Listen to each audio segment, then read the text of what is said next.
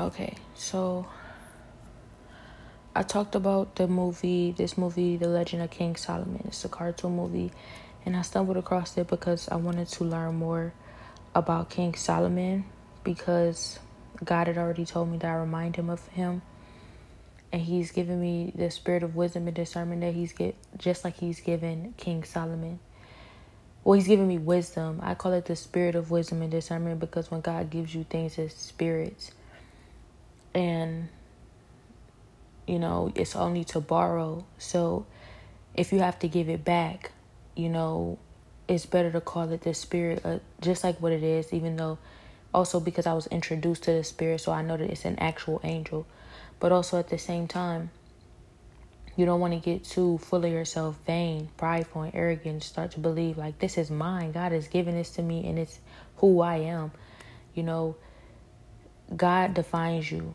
You find your identity in God, and the spirit of wisdom and discernment, it's only to borrow. So I like to call it what it is so I can stay grounded. And because that's what it is, and because it also gives you a better idea on how there's different spirits for everything out here. And Satan used spirits too. He used, obviously, destructive spirits. And when Satan uses these spirits,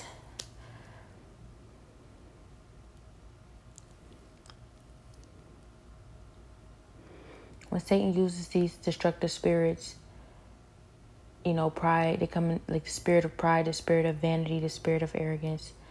A lot of people like to believe, that they like to start taking credit for themselves. They like to say, I'm powerful, I have power, or, I'm charming and I'm really good looking. I'm a really good liar. People like to take credit for themselves, but that's the spirit of deception. These are spirits. And just as well as he's giving it to you, he can take it away. What the Lord gives, the Lord can take away. So we're going to give all the power and credit and glory to God. Because oftentimes Satan gives you a spirit, he's not going to take it from you. Unless, of course, you become dependent on this spirit and he can torture you by taking it from you. So as far as the spirits, something else I noticed in the process of this is that there is so many different similarities on both sides. And that's something I had to be very careful about, what I've been learning about lately, and honestly been waiting on another word about. Because, oftentimes when you see the different things, like, the spirits on both sides, you like some people will say that's witchcraft, to say you are possessed with a spirit, but God can possess you with the spirit, and to say like it's witchcraft for you to, just different things that you go about doing in order to call on God, or to, be filled with the Holy Spirit. You can do it with nothing. But oftentimes, a lot of the things are going to be similar. It's on both ends. It's just about intent and purpose. Move with intent and purpose. When you are, and this is something I'm learning, when you are focused on something, when you are intentionally choosing something, it doesn't matter what goes on around you. It doesn't matter what people are saying, even though it does. It doesn't matter what people are saying, what's going on around you, or what's happening, or what Satan says. What you intend to do is what is going to happen, because God knows your heart. So you could be doing the wrong thing and your intent is good. Your intent is, you mean well. God's going to know your heart. That's like, honestly, a good example of that in my life right now is the judge. Even though he possibly did not, respect God. He possibly did not even have fear of God. He knew who God was, but he didn't give God the credit, or he doesn't give God the credit. And so, he does things his way. He takes all the credit and believes that it's because of his own hard work and, dedication to whatever he, position he wanted to eventually end up in. is what got him there. He doesn't want to give God the credit. He doesn't want to repent to God. He doesn't want to. I want to speak on whether he wants to repent or not. That's still in question. But he didn't want to bow to God. And the fact of the matter is that, excuse me. The fact of the matter is that, God still saw his heart. Even though he's 1/3 of the, judges, he remains, while 2/3 of these judges have been knocked off and judged. And their judgment is hellfire.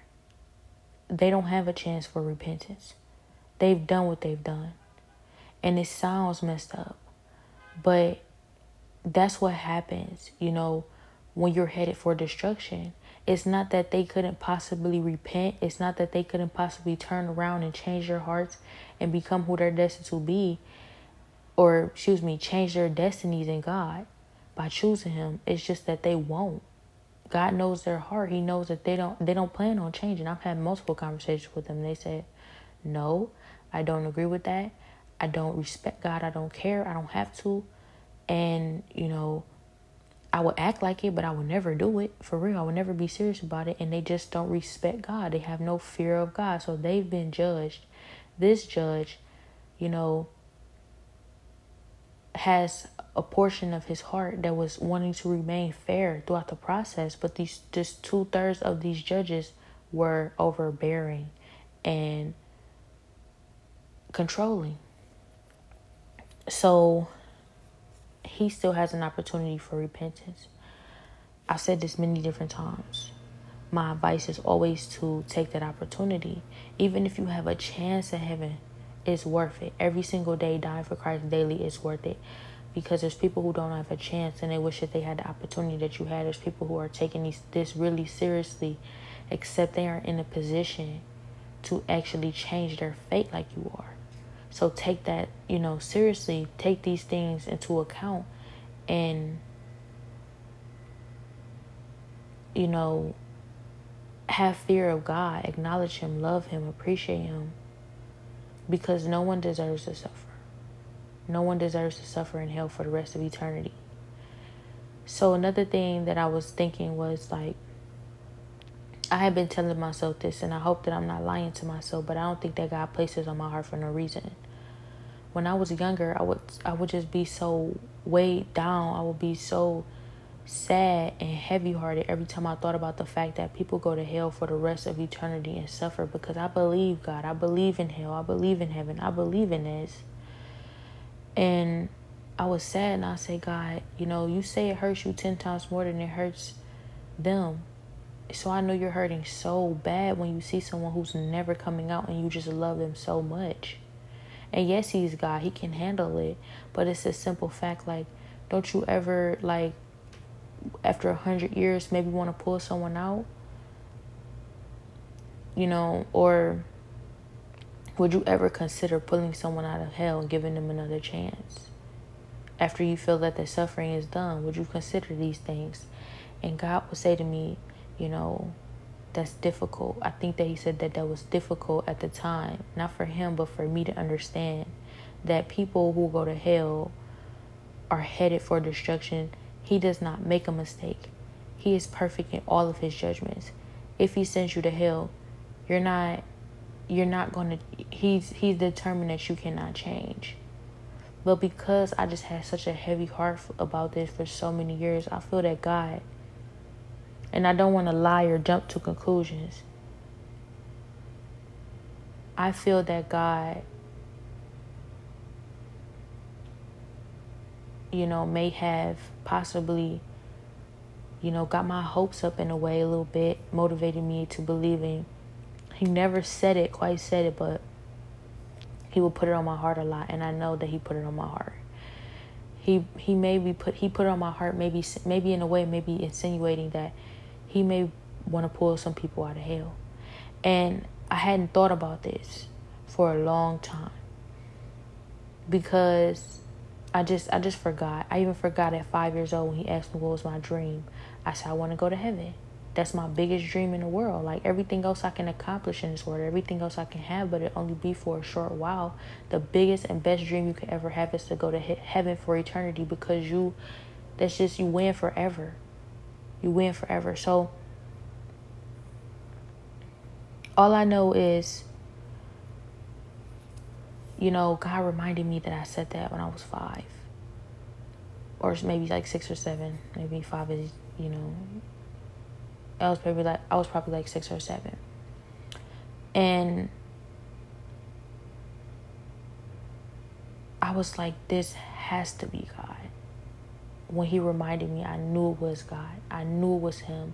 Because I'm like, I never told nobody about that encounter with you. Not a soul. I've told people I was a demon hunter, even though people have come to me and said, you're a demon hunter. And I'm like, how do you know that? You have to know God to know that. But it's like, or you have to know God is real to know that. And I've said, I think I've even told people about when I was around like 6 or 7, and God revealed to me that I was a natural born actor, that I was born to be an actor. And if I were in better circumstances, I possibly could have been put in acting classes and would have had such a better future. But everything happens for a reason. And, if the rapture is soon, and I don't get to test out these different spiritual gifts that God has given me in this world, which is still a possibility, because God says that he's going to give me wisdom and discernment and everything else I didn't ask for that's in my heart, like fame and fortune and, attention and power and all that other stuff, because I asked for wisdom. And so acting may still be in my future, but even if not so, I realize that I have to use acting a lot in the process of fighting for people's souls in these last days for the rapture. So if that's the only opportunity I got to use my gift for, I'm glad it was used for the one thing that I asked to be my biggest dream. My biggest dream wasn't to be an actor, even though it came naturally to me and I love it. My biggest dream wasn't to be a singer, even though I love singing. My biggest dream wasn't to be a writer, even though I love writing, or a designer, even though I love designing, or even a hairstylist, even though I love, being a hairstylist. My biggest dream was to go to heaven, and I couldn't believe I would ever forget that, because for so many years I wouldn't have. So when God reminded me, I know everything happens for a reason. It's because it's time. He told me it's time, and he started to predict my future. And the Bible says only God knows the future. What's difficult about this is that sometimes Satan or demonic spirits come around and they speak or, speak of or acknowledge your future. I've read somewhere that they listen in on conversations with God. In the Bible, there's scripture that supports that God calls all spirits, good and bad, into the heavenly realms around him. He presents a task or an individual whom he is, concerned for. And these spirits present ideas on how to get whatever it is that God needs done. And if he likes the idea, he accepts that idea, and these spirits go off and do whatever it is that will get the job done in order to get you where you are destined to be in God. He's in control of everything. So, for example, in my situation, a spirit was placed on me, to watch me and to torture me and to torment me and to get me to commit suicide, and also to keep me from my destiny. But it did nothing but push me right into it. This spirit, was placed on me to get me to blurt out all the secrets, every single secret and every single bad thing I ever did in my life. But in my Bible, I had written 5-6 years before, I pray for the ability to one day be able to admit every single thing that I've ever done to anybody to their faces and reap the consequences of what I've, done. And reap the consequences of what I've sown. And God was saying to me for years, you have to do this. You need to do this. This is necessary for you to do. You have to tell everybody everything you've done. It's in the Bible. Scripture supports it. I believe it's in Corinthians But I will find these scriptures and I will link them. But it's in the Bible. You have to tell everybody everything you've done. You have to admit what you've done wrong. Everything you've ever done wrong, you have to. And apologize and actually show remorse for what you've done and want to change, and then move forward with your life. And whatever consequences come with that, you accept that, because that is, accepting, consequences for what you've done, clearly accepting the sin, acknowledging it. And so you can move forward and forgive, be forgiven, so that you can be forgiven, and forgive to be forgiven after consequences, possibly, or whatever. God told me this for so many years, and my secrets were just, to me, so horrible. I felt like I'm just the worst person ever. The things I've done to people behind their backs, like steal from them and, possibly place them in harm's way, even if not intentionally, but sometimes intentionally.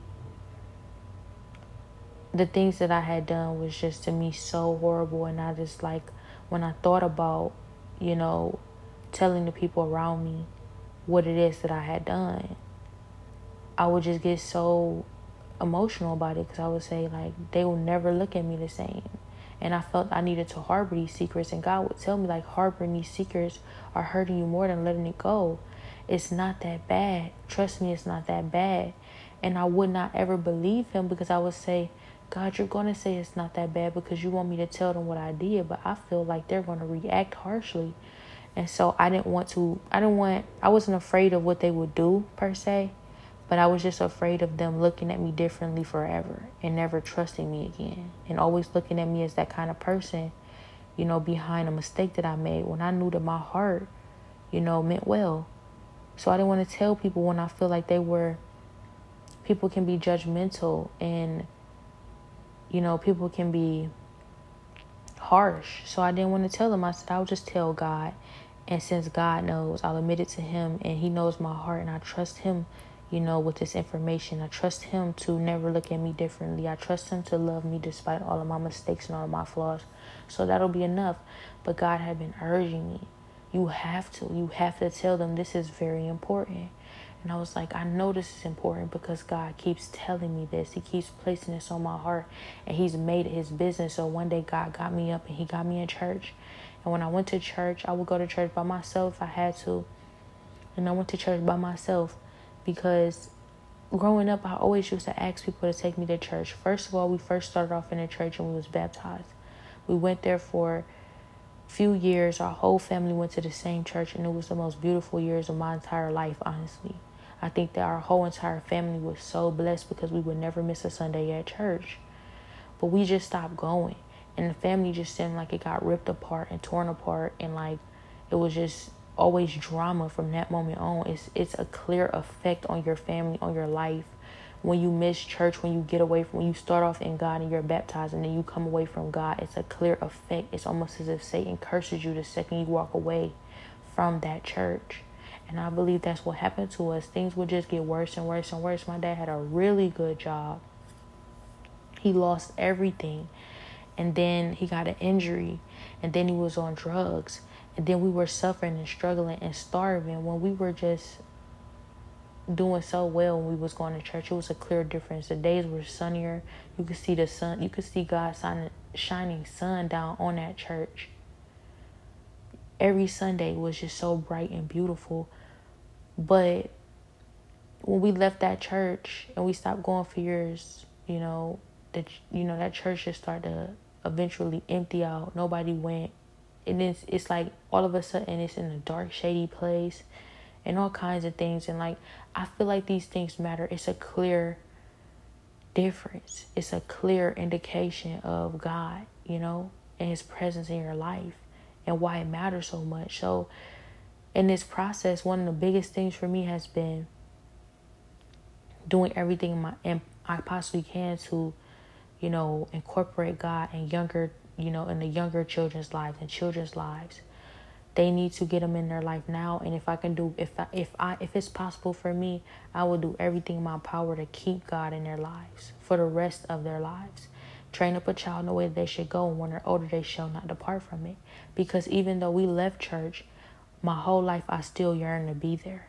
So even if you can just start them off in church, that's the best thing you can do. That's the best move to make. So I would always ask, Mom, Dad, take me to church. My mom didn't really want to go. She never really was a church person. And my dad, he just, he stopped taking us. He was tired. He was, worn out, injuries, etc. My aunt, she promised to take me, but she just wanted, remember to come and actually get me. And then it just felt like Bibles just start disappearing from the house. But the Bibles that we did have, they was all torn up and ripped up. So, like, I always felt like drawn to the Bible. I wanted to learn it. I wanted to know it better. I wanted to read it. I wanted someone to go to church with me every Sunday. I would ask different people. Nobody wanted to go with me because nobody, I feel like, took it as serious. I love church. I wanted to be around God. I wanted to learn about him. So when I was younger, I used to ask him all the time, God, please help me understand this Bible. He would say, keep reading. You do understand it. And I say, no, I don't. I do not understand nothing in this Bible. I do not understand none of these scriptures or nothing. For years, I couldn't understand it. I got frustrated. But one day he came to me and he showed me my future. And he said, one day you can truly be the woman of God that that is my will for your life, that you are destined to be. And he said that all it takes for you is to choose it and nothing else. All it takes for you is to make a decision to want to be that for the rest of your life. Do you think that you could do that? And I said, yeah, I think that I would be able to choose you and nothing else for the rest of my life. I do, because I saw the future and I just thought to myself, now I might be a perfectionist, but I've always wanted to know what I was reading in this Bible, know all of the truth in it, every word, all the scripture, and do everything how I'm supposed to do it, all of it, because I just didn't understand it. For one, oftentimes they're referring to men, and it feels like they're very hardly referring to women, so it feels like it's a big gap in my understanding of what women are really, how much of the law and the Bible and the truth that we actually have to abide by. And if it's only just what actually pertains to a woman, because I've always been told growing up, the Bible is literal. What you see is what you get. You don't change anything in it. But people will always tell me, well, when it says man, you can apply that to woman. But that's not necessarily true. Well, I don't say it's not true. I would just say, it's not too confusing, because when they specifically don't want a woman doing something that a man is doing, it feels that the Bible is clear about that. But also it just feels like if they can say woman when they mean woman, then why wouldn't they say woman when they mean woman? Why would they say man when they mean woman? Excuse me. So I always wondered about that part. And, I wondered, like,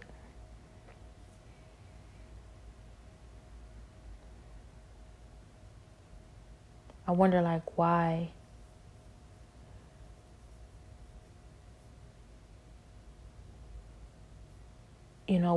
why a lot of people in the world, and why most people weren't living by the Bible and doing everything that the word says and being 100% obedient to God. Like, I didn't have a lot of good examples around me, but I feel like I never see a 100% example of the Bible. So it made me feel like, do you have to even be 100% for God?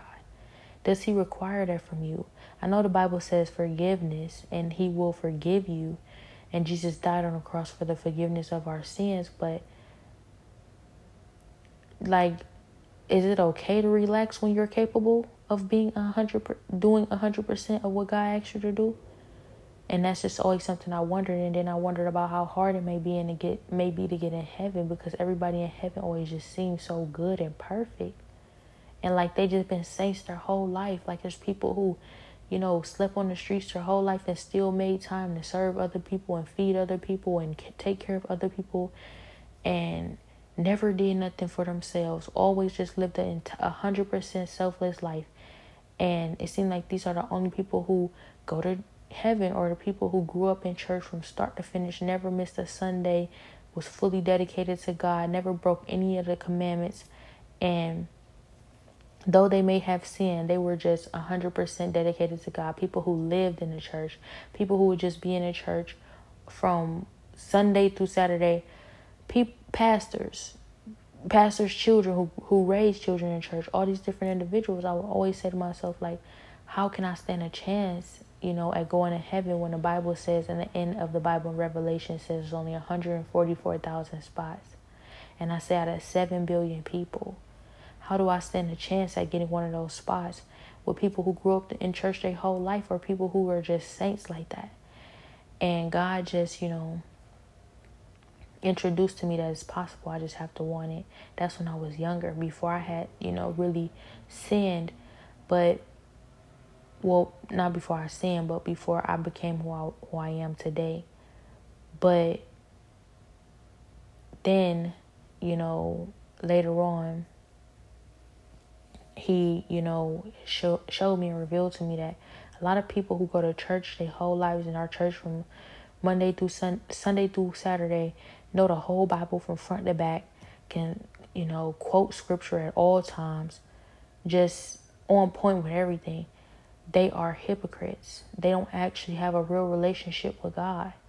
They are just doing it for show. And that didn't make any sense to me, because I said you can know the whole Bible front to back, always be reading it, be in church from Sunday through Saturday.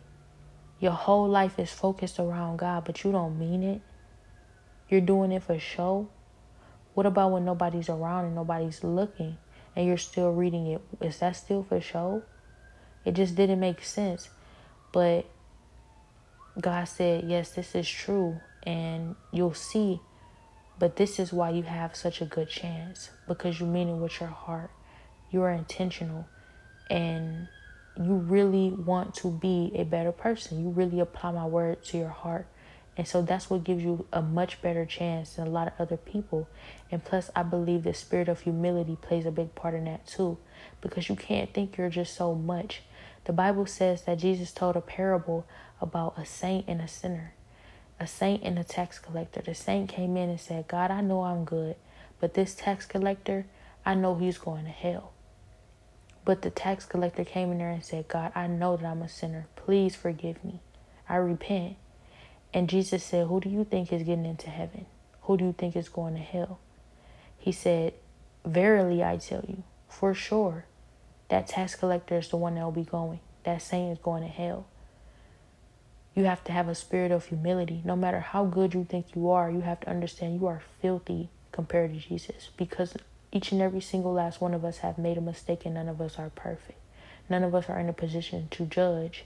Jesus is the only one who's ever been in a position to judge, and he doesn't. So oftentimes we mistake ourselves by feeling like, I'm not that bad. I can't be as bad as that person. I know I'm better than them. And that's just like the worst attitude to have. So, I'm oftentimes trying to check this and be, vigilant about it, because it sometimes catch you off guard, just like the idleness and the lukewarmness and the doing it for show. Sometimes it just starts to catch you off guard. You just stop meaning it with your heart. You're there, but you're not there. And I see how Satan is attacking us. It's not always just because you're a lazy Christian. It can be because you are battling and facing a bunch of different spirits that are,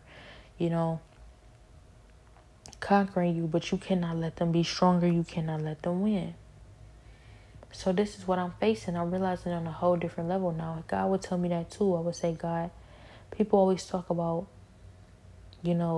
being tested and not having more than, you never giving them more than what they can handle. And they just always sound so, I'm just waiting, and, God is going to bless me. I know, but it always feel like it's, I get the word that God is going to bless me, and I'm right before my breakthrough, but it just never comes. And it's just every day I'm waiting on that breakthrough.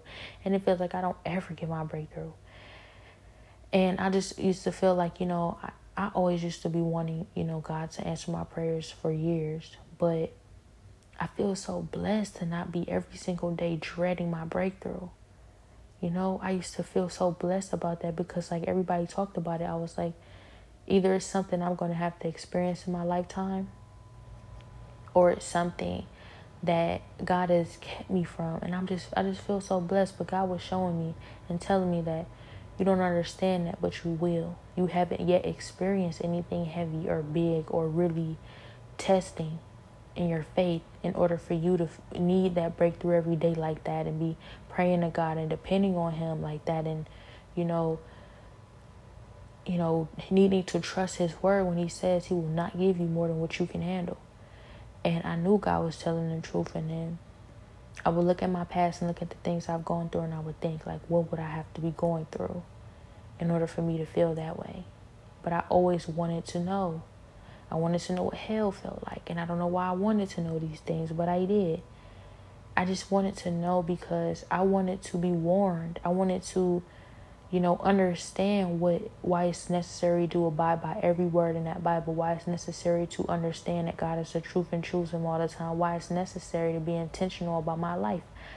I wanted to understand that in my heart, truly, 100%. But,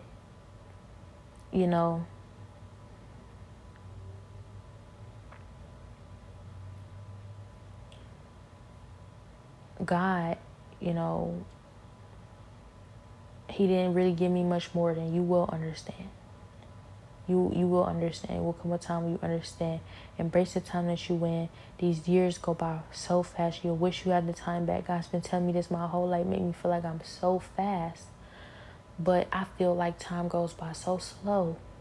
But I'm looking back at the years and He's always right. They fly. I feel that I was wishing to be 18 for like 18 years. But it had to only be like 4 years I was actually wishing it. But it felt like for so long. But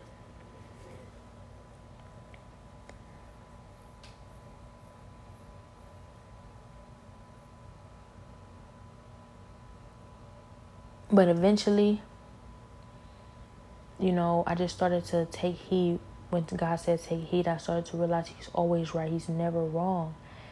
And I truly believe in Him. I have reason to believe in Him. There's been days where I felt I was going to die. I was starving as a child, and I would sleep it off. I tried to sleep it off, and I just swore I was going to die in that bed.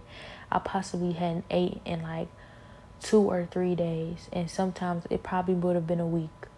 We went a while without eating for a while, and I just laid in the bed and felt like I was going to die as a child. But people would just come wake me up with food. My brothers and sisters or my parents would just out the blue come wake me up with food and feed me when I swore I probably could have died in my sleep. Looking back, I just knew God was real, because if not them feeding me right when they did, I possibly was going to die in my sleep. I didn't have energy to get up and go eat. We didn't have any food. So there's different things like this. Circumstances like this made me know God was real. When we really, really, really needed Him, it's not always that He would come through with the prayers, but when we really needed Him, He would just surprise us with beautiful things. I remember we wasn't getting Christmases for a couple of years. And it's like it was in my heart, and I wanted a Christmas so bad. But I didn't know who to ask. We didn't have nobody who would have been able to afford a Christmas for me, my mother, and her 5 kids. So I just knew we wasn't going to have a Christmas. And then I would meet this girl. I didn't even have friends or really make friends. I never was the type to keep friends, really. And I met this girl, and she told her mom about my circumstances. Randomly, I just felt like telling her. And it's amazing because Satan that day was telling me, shut up, don't tell your business. And I just told her anyway. So I'm like, I trust her. Or like, I just feel like talking to her, and I told her. And she went home and told her mother, and their entire church got a whole entire Christmas gift basket together for us. We didn't even have food to eat for Christmas. We was doing that bad. We had to be stuffed into my aunt's 2-bedroom apartment. All 6 of us. Well, all 5 of us, at the time. So when God used to just do stuff like that, and I just used to be blessed so abundantly like that, I just knew it was God. One day, I never used to win anything, but one day, we was called down to the cafeteria for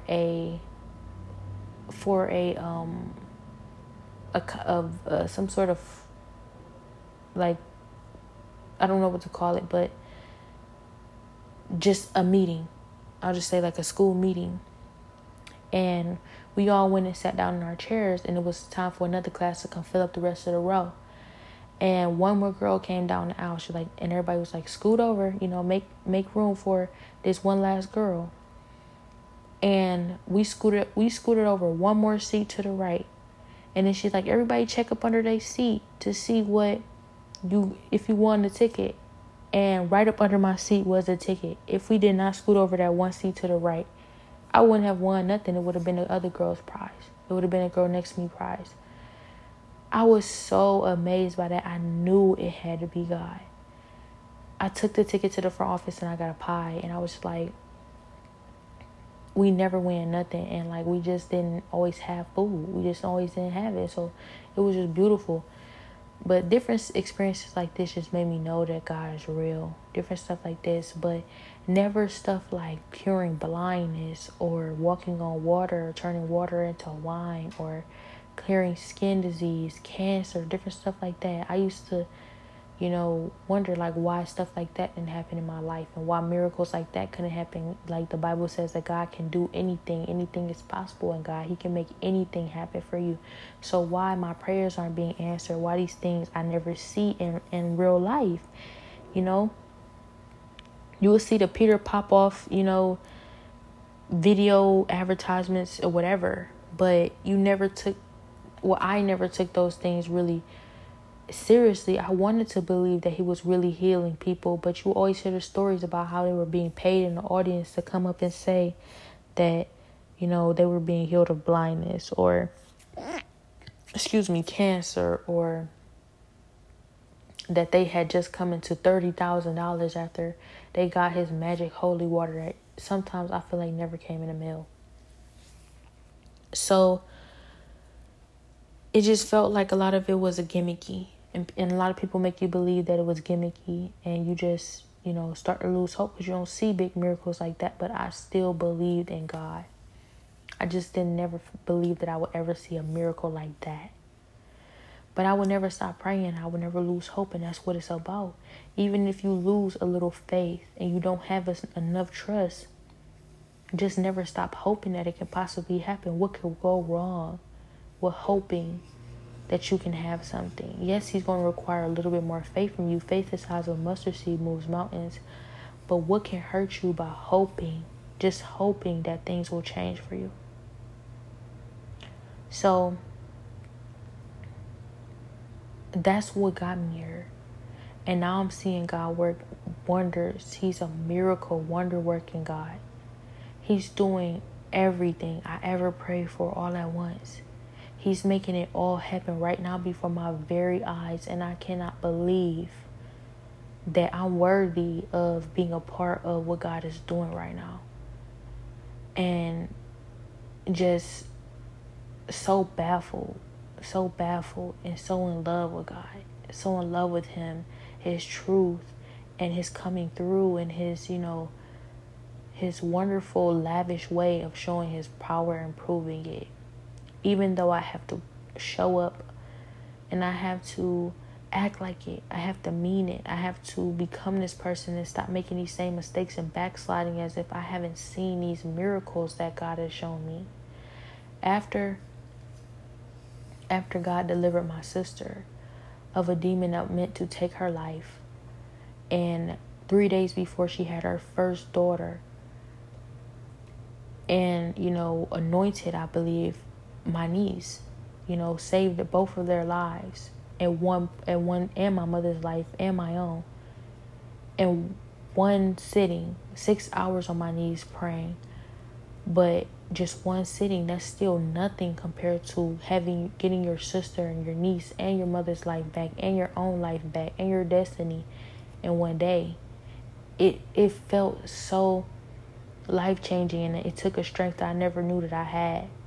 And it was scary to think that I could lose my family to Satan, and everything I had gone through for a whole year of being tortured, actually, because if you want to consider the whole entire year before that. But in 6 hours, he delivered my sister of this demon. But I had never seen things like this happen and manifest like this before in my life. And when God showed up like this, it was just beautiful. And I've just been in love with God since. But he told me on that day. It breaks my heart to think that you could learn this much and see all of this from me, but still go back to all of the things that I'm delivering you from and exposing to you today. And when God said that to me, I said, God, how could I ever go back to all the things you have delivered me from today after what you have just shown me? Like, I saw holes in my hand. I heard Jesus's voice in my voice. I saw a light shine out of my heart that encamped my entire body and melted Satan to the ground. I heard Satan melting and screaming and, crying out, no! Like, real deep voice, demonic, like just the most heinous things you ever heard in your life. You think you hear the worst things out of people's mouth in your life. You will never hear nothing worse than what Satan has to say about you. And hearing God's voice say, I know she will. And this is my chosen vessel. And, I love her, and just vouching for me and freeing me and just delivering my family as well, answering my prayers, showing up when I really needed him and proving his power and that he is real in front of everybody who mocked him for an entire year. After that, I'm like, how could I ever go back to things before? He told me that I don't need money, that live a poor life. I will be so much better off when I get to heaven eventually. And don't ever touch my hair again. Do not go putting weave in your hair, dyeing your hair any type of color. Don't even barely comb it. Don't use these shampoos and these conditioners here on earth, because they are, filled with chemicals that are not good for you. Start taking better care of your body. Your body is your temple. You don't need hospitals. If you truly trust in God and you put all your trust and faith in God 100%, and you allow him to guide you on what to put in your body, when to fast, when to pray, where to be, where not to be, what to do and what not to do, you will not ever need a hospital. He is your physician. Jesus truly is a healer. And after seeing what I've seen, you cannot convince me differently. After what I had seen, I just knew that he could heal cancer if he wanted to. He could do all these things, but still it makes you question why. But it also makes you understand how blessed you are to be chosen, because there's so many people out here who are in desperate need of Jesus' healing, but they are not necessarily chosen. But I also want to reassure anyone listening that you can be a chosen vessel. All you have to do is pick up the Bible and believe it. And just do not ever think that you're fooling God into believing or making him believe that you believe something that you don't. You really have to believe it. God knows your heart. God knows everything. He is real. He is not a joke. This is not for play. So you have to truly mean this and truly want to change and truly believe that you can be changed in God's word. And if you believe it, others will too. They will look at your life as a living testimony, and there's no way that they can deny God after seeing you willing to die for him, because you have to be willing to die for him. In the Bible, in Revelation, it says, the angels fought Satan out of heaven, and they loved not their life, not until death, which means they were willing to die for God. They loved their lives and they love living, but they love God more. They believe God more. They believe God's promises more, and fighting for God or dying for God is worth dying for. It's worth dying. So yes, angels can die.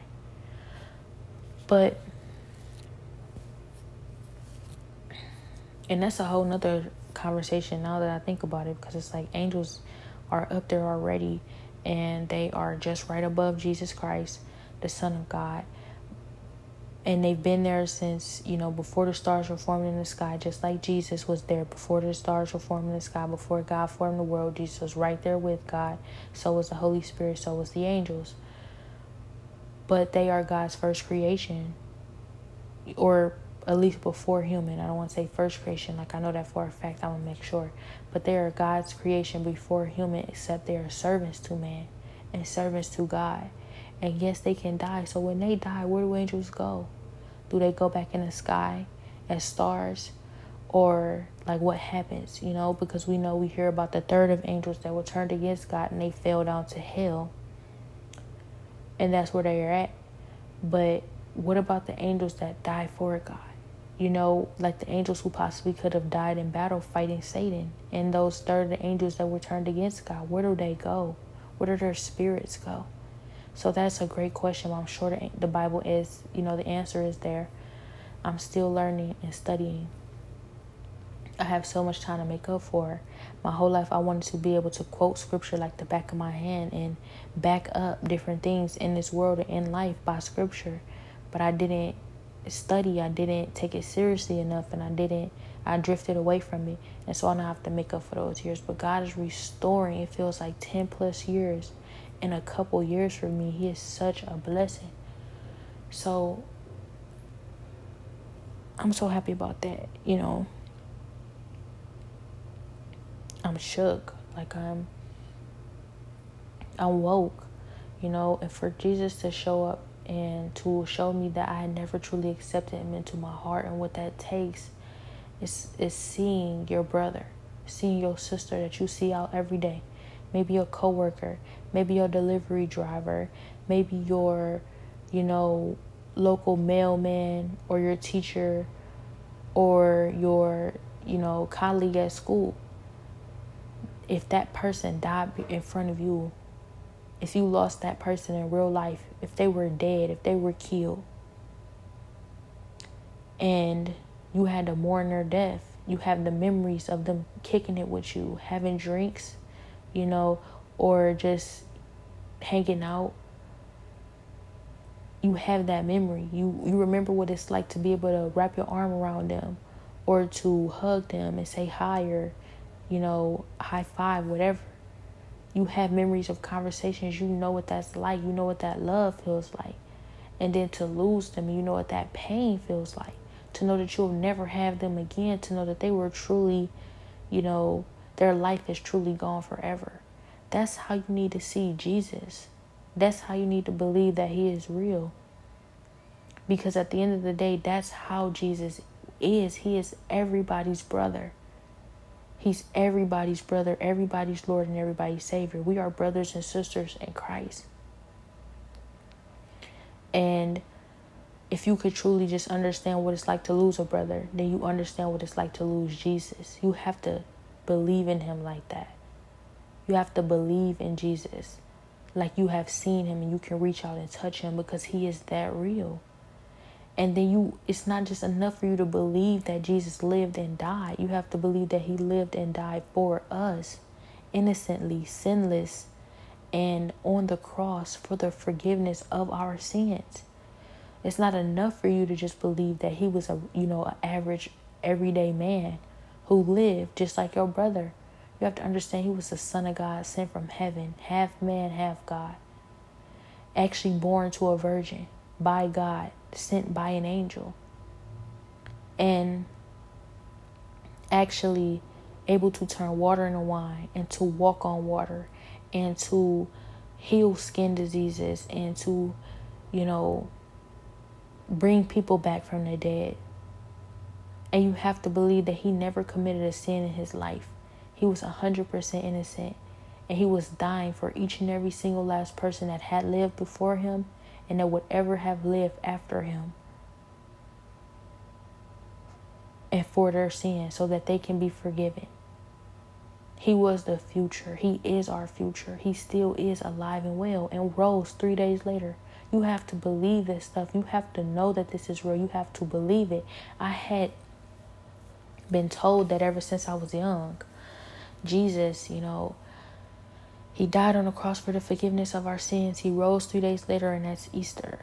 And, you know, he was nailed through his hands and his feet, and he was killed as an innocent, sinless man for the forgiveness of our sins. He was the Son of God, born to a virgin, and he was only 33 years old.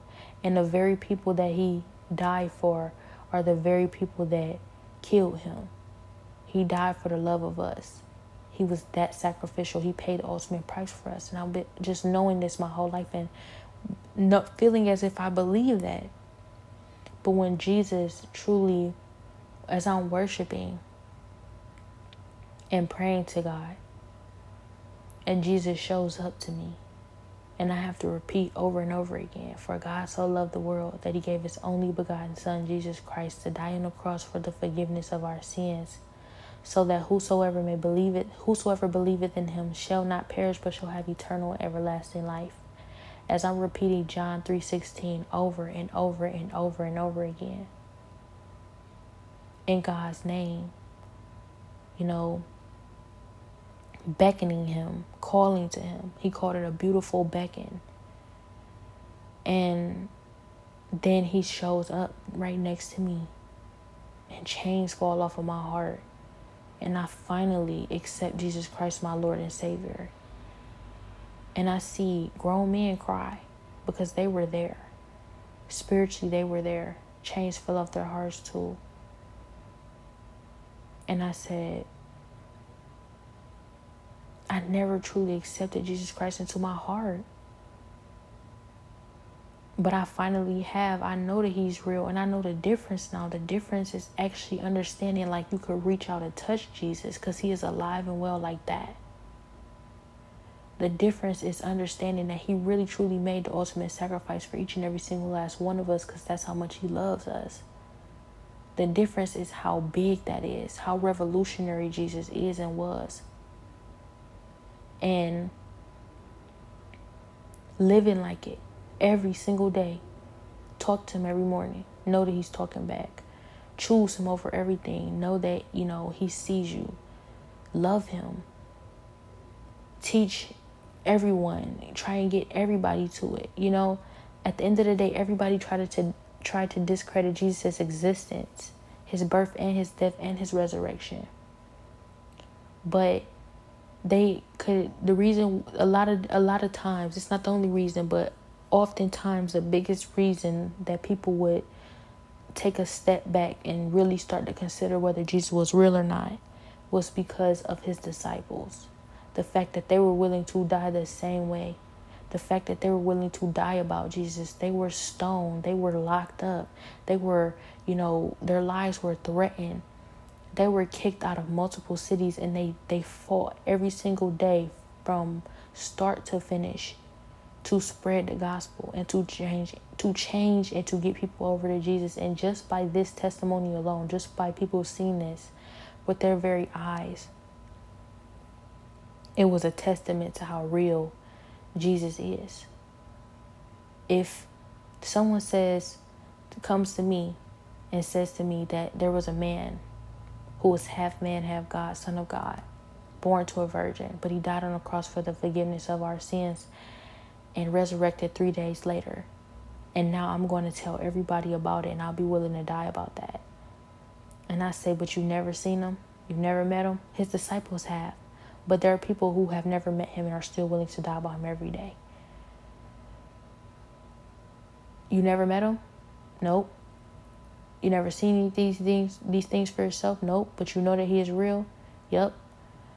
Even if I'm skeptical, why so many people are willing to die for him? Why so many people are taking him so seriously? Are we all just on the same level of crazy? Could we all possibly, be that led astray? Some people would like to believe that we are. But the fact of the matter is, it's a lot of different religions out here. And oftentimes you do not find a lot of people willing to die about those religions. Really willing to lay down their life and be as dedicated to Jesus. As dedicated to their religion as a lot of us are dedicated to Jesus after experiencing his moves, after experiencing his miracles. And I'm changed forever. I can never go back. And I'm confidently saying never, because never only exists in God. And I can never go back to who I was. I'm transformed forever. Things will never be the same. I've seen him. He looks like every man to have ever existed. He's beautiful. And he's touched my heart. He's broken chains off of it. And ever since, he's been breaking chains off of everything else. Off of my mind, off of my hands, off of my feet, and off of my body. We are in chains. We don't think that we are, but we are. And heaven is a real place. And God says that rapture is going to happen in my lifetime. And even though it feels as if he's given me 31 years of purpose and shown me a vision of a future with someone, the fact of the matter is,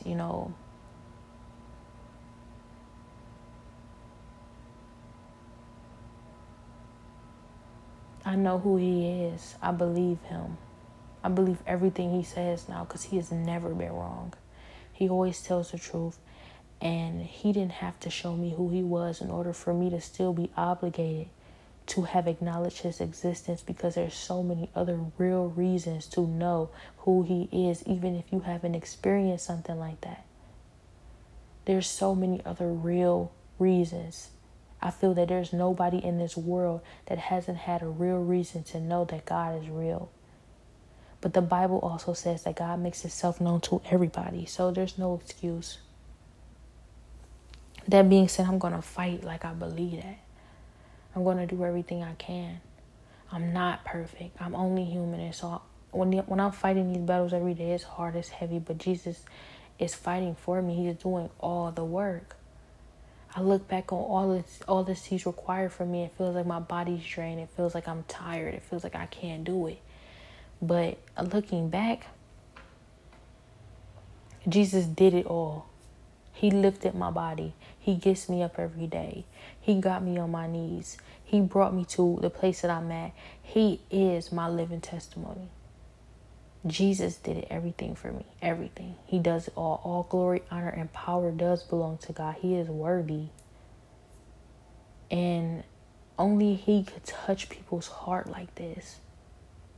After what I've experienced and what I've gone through, people who are willing to go to such great lengths in order to hurt you or just to get ahead by some way or form, never afraid of consequences or reaping them, and God touching their heart like this, the way that he has transformed all these different people around me, it's beautiful. It's absolutely beautiful, and only he can penetrate like that. Only he can penetrate your heart like that. God penetrates any and every heart. He is capable of working through anything. Nothing is too hard for the Lord. So after everything that I've been experiencing lately, I know that he is real. I'm doing everything in my power to save all the children I could possibly reach in the process, because I'm still in this situation. That's obviously for a reason. But also to spread the gospel to adults, to everyone I could possibly get through to. The reason why my target is children, because I believe that they are still pure and innocent. They are still not held accountable for their sin before they're 13 years old. And so that means that if you get the word of God in them right now, they will be trained up. By the time they're 13, they can start making decisions and consciously choosing for themselves, but you're giving them that option so that they don't go ahead and make the same ignorant mistakes that I've made, that my people have made, people around me have made, the examples that we have, and don't have a chance because no one ever taught them what the right thing to do. At least give them the chance to choose for themselves, and the only way to give them that chance is to introduce this to them now and let them choose and think for themselves. Because God is the only one capable of protecting us in any and all situations. We cannot handle it all. No matter who you think you are, Superman or whatever, you can't do it all alone. And God will cover everything. And if you want to do so much, everything else. So, yes, it's so important. And so I've been fighting very hard for the children, like each and every single last one of them is my own. And I don't care who or what anybody says, I don't want to be all big and bad like you have to go through me, but I'm just going to be as innovative, as creative, as diligent and vigilant and attentive and on it, and, as persistent as I can possibly be for these children, because I believe this. And when people see that you are that way about this because you believe it, they will be that way too. They will start to help you. You will get help. You will get support. because people will see you as a great example, and they'll want their children to do that and be that too. So this is what I'm seeing, and this is what, God has blessed me with. And he tells me to thank him because this is everything to be grateful for.